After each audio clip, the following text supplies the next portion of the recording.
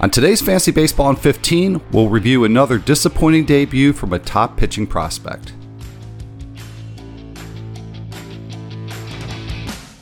Like death and taxes, Dodger's gonna Dodger. I have not had 3 cold brews yet. It works great in a fantasy league. I'm just glad I am not at the dentist. Fantasy Baseball in 15 on The Athletic.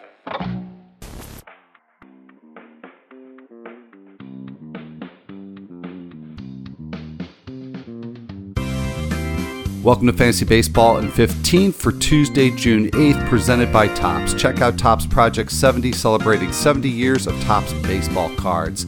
I'm Al Melchior. I'm here with Michael Beller. And the big news today, Michael, is really the flip side of the big news over the weekend with Jackson Kowar getting called up. We will talk about him later on, but a couple of demotions, high-profile demotions. Jarred Kelenic going down for the Mariners. Keston Hiura, again for a second time this season, getting optioned by the Brewers. So Kelenic leaving the majors on a 44 straight plate appearance hitless streak. And a corresponding move, Mariners activating Shed Long, who has completed his recovery from shin surgery. So first, let's talk about Kelenic. What should we do if we've got him rostered? I would think that given his ceiling, that he should be stashed. But do we maybe learn something from this first call up? Yeah, it's a tough spot to be in, honestly, if you have Kelenic on your roster and we're just talking like a straight redraft league. It's hard. It's hard to just bury a guy on your roster and, you're not really sure when he's going to come back. And frankly, he earned this demotion, Al. He was bad. He was bad in the time that he was in the majors. It's not like there's service time shenanigans at play here, nothing like that. He was just straight up bad. And so it's hard to know when he's going to be back. We know he's going to be back this season. He's not just going to be a AAA guy for the rest of the year, but it's a tough spot to be in. I wouldn't fault someone who did drop him and move on. I would say I probably would try to avoid that at every possible cost. But if you really don't have the space to just have someone sitting there on your roster taking up a spot for 2 weeks, 3 weeks, a month before he's back, I don't think this is someone who you absolutely have to hold on, no questions asked. All right, and Shed Long coming up. Where should we be adding him at this point? AL only, I suppose. That's probably the only place where I'm going to be interested in him right off the bat. We do know that he's got some speed that he brings to the table, but beyond that, with this lineup playing the way it is, you're not going to get a ton of run scoring or RBI upside. I just want to say AL only, and if he can prove his way into a 15-team league, then I can talk about him then. But until then, just AL leagues. All right, and Keston Hiura gets another shot, but still strikes out a lot, doesn't really produce much, goes back down to AAA. So I'm going to frame this question. It's basically the same question as with Kelenic, but I'm going to frame it slightly differently. I have Keston Hiura in a 12-team mixed league, in my Tout Wars league, and I have been stashing him all season long, and I'm going to continue to, at least for the short term. Do you view that as a mistake? And just to offer my explanation for it is that this is somebody who has produced at the major league level. I do have 6 bench spots. I haven't yet had a big dilemma in terms of, having to give up on adding somebody I really wanted. But do you think it is time to part ways? I mean, that sounds like a fine justification, but with what we've seen from Keston Hiura going back to the start of the 2020 season, I don't see why any of us should believe that he's suddenly going to figure it out at the major league level, so I wouldn't be holding on to him if I were in your shoes. All right, I am in my shoes, and I'll have something to think about next weekend when I've got to make some roster decisions. Let's get to some other news items from Monday. Adbert Alzolay left his start at San Diego with a blister, so that's one that we'll have to track as the weekend approaches, see if he can make his next start. JD Martinez did not start on Monday against the Marlins, still dealing with that sore wrist. Javier Baez and Jack Peterson both out of the Cubs lineup for that game against the Padres. Baez dealing with a hand injury, Jock Peterson dealing with a back issue. Byron Buxton, as was anticipated, but now we know that we can confirm this, that Byron Buxton's going to start a rehab assignment on Tuesday with AAA St. Paul. And Kenta Maeda, he is also going to make a rehab start with that very same club this Wednesday. So no timetable yet for Maeda, but Buxton, we'll have to keep track of that one too, because maybe we see him back with the Twins very, very soon. And, safe to say that you should have been hanging on to Buxton all this time. I'm sure you did. And maybe just wait a little bit longer. So let's take a look back at a very, very skimpy Monday slate, just 3 games. But the thing that we were all anticipating, Michael, was the major league debut of Jackson Kowar. And we still have to wait for him to complete an entire inning at the major league level. Only got 2 outs against the Angels, gave up 4 runs on 3 hits and 2 walks, didn't strike anybody out. We've kind of seen this movie before this season. Logan Gilbert getting off to a rough start, seems to have recovered from that. Daniel Lynch, he's back in the minors now after a difficult debut. So what's the blueprint for dealing with a prospect who starts off this way? Yeah, Major League Baseball's hard. Who would have thunk it, right? Look, hopefully he gets another bite at the apple over the weekend. I'm certainly not dropping him if I just grabbed him, and I'm not dropping him even with a bad start against Oakland if that ends up happening over the weekend. But yeah, just another reminder that just because a guy is dominating AAA, just because a guy has a high ceiling, just because we feel really good about what his future looks like 3, 4, 5 years down the road, doesn't mean we necessarily need to love what his future looks like 3, 4, 5 starts down the road. Kowar, the last guy to use it. And I will say that I like seeing that from Mike Matheny. I don't necessarily always agree with his managerial strategies, but no reason to let the rookie get beat up. 3 hits, 2 walks. I know it's not like maybe you let John Lester continue in a situation like that, but no reason to let Kowar get beat up in that situation. I like seeing that quick hook, actually. Yeah, could just have been jitters. I agree with you on that. And this is somebody that just was absolutely dominating in the minors this year. So, far, far too early to be making any sort of drops or anything after you just picked him up, most likely. In that same game, Hunter Dozier with a nice game at the plate, 3 for 4, couple of doubles. He's now up to 7 doubles on the season. And a little bit of a hot streak lately. His last 7 games, he's 7 for 26 with a couple of homers in addition to those doubles. 9 strikeouts, though. So a little bit of good, a little bit of bad. The power is there for Dozier. You figure, if nothing else, he's going to hit for power, but still striking out a lot. At this point, is it worth maybe picking him up, waiting for him to start making more contact, or ignore him in most formats at this point? Yeah, you absolutely hate the strikeouts that he is bringing to the table here. But I don't know, with all the injuries that we have, and we know what Hunter Dozier can do when he does get right, as you said, he is still hitting for a decent amount of power when he does make contact.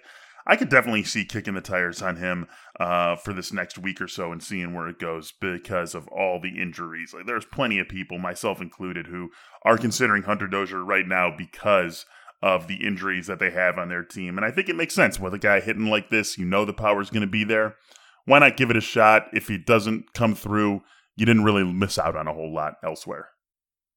All right. And in that same game, Max Stasey, also with a 3-hit game for the Angels, hit his 3rd home run of the season, his 2nd double, hitting for average above 300. And we complain, I don't want to say constantly, but maybe consistently about the catcher pool, especially this season.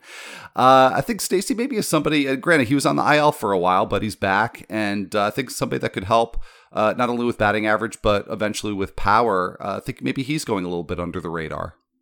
Hey man, a catcher with a pulse is a very good thing in the fantasy baseball world, and you like seeing what he's done. 3 homers and 2 doubles. I mean, on the season, it's better than it sounds, right? So yeah, sure, I could definitely see another guy who I'm not going crazy for, but if you need help at catcher, this is someone worth taking a look at.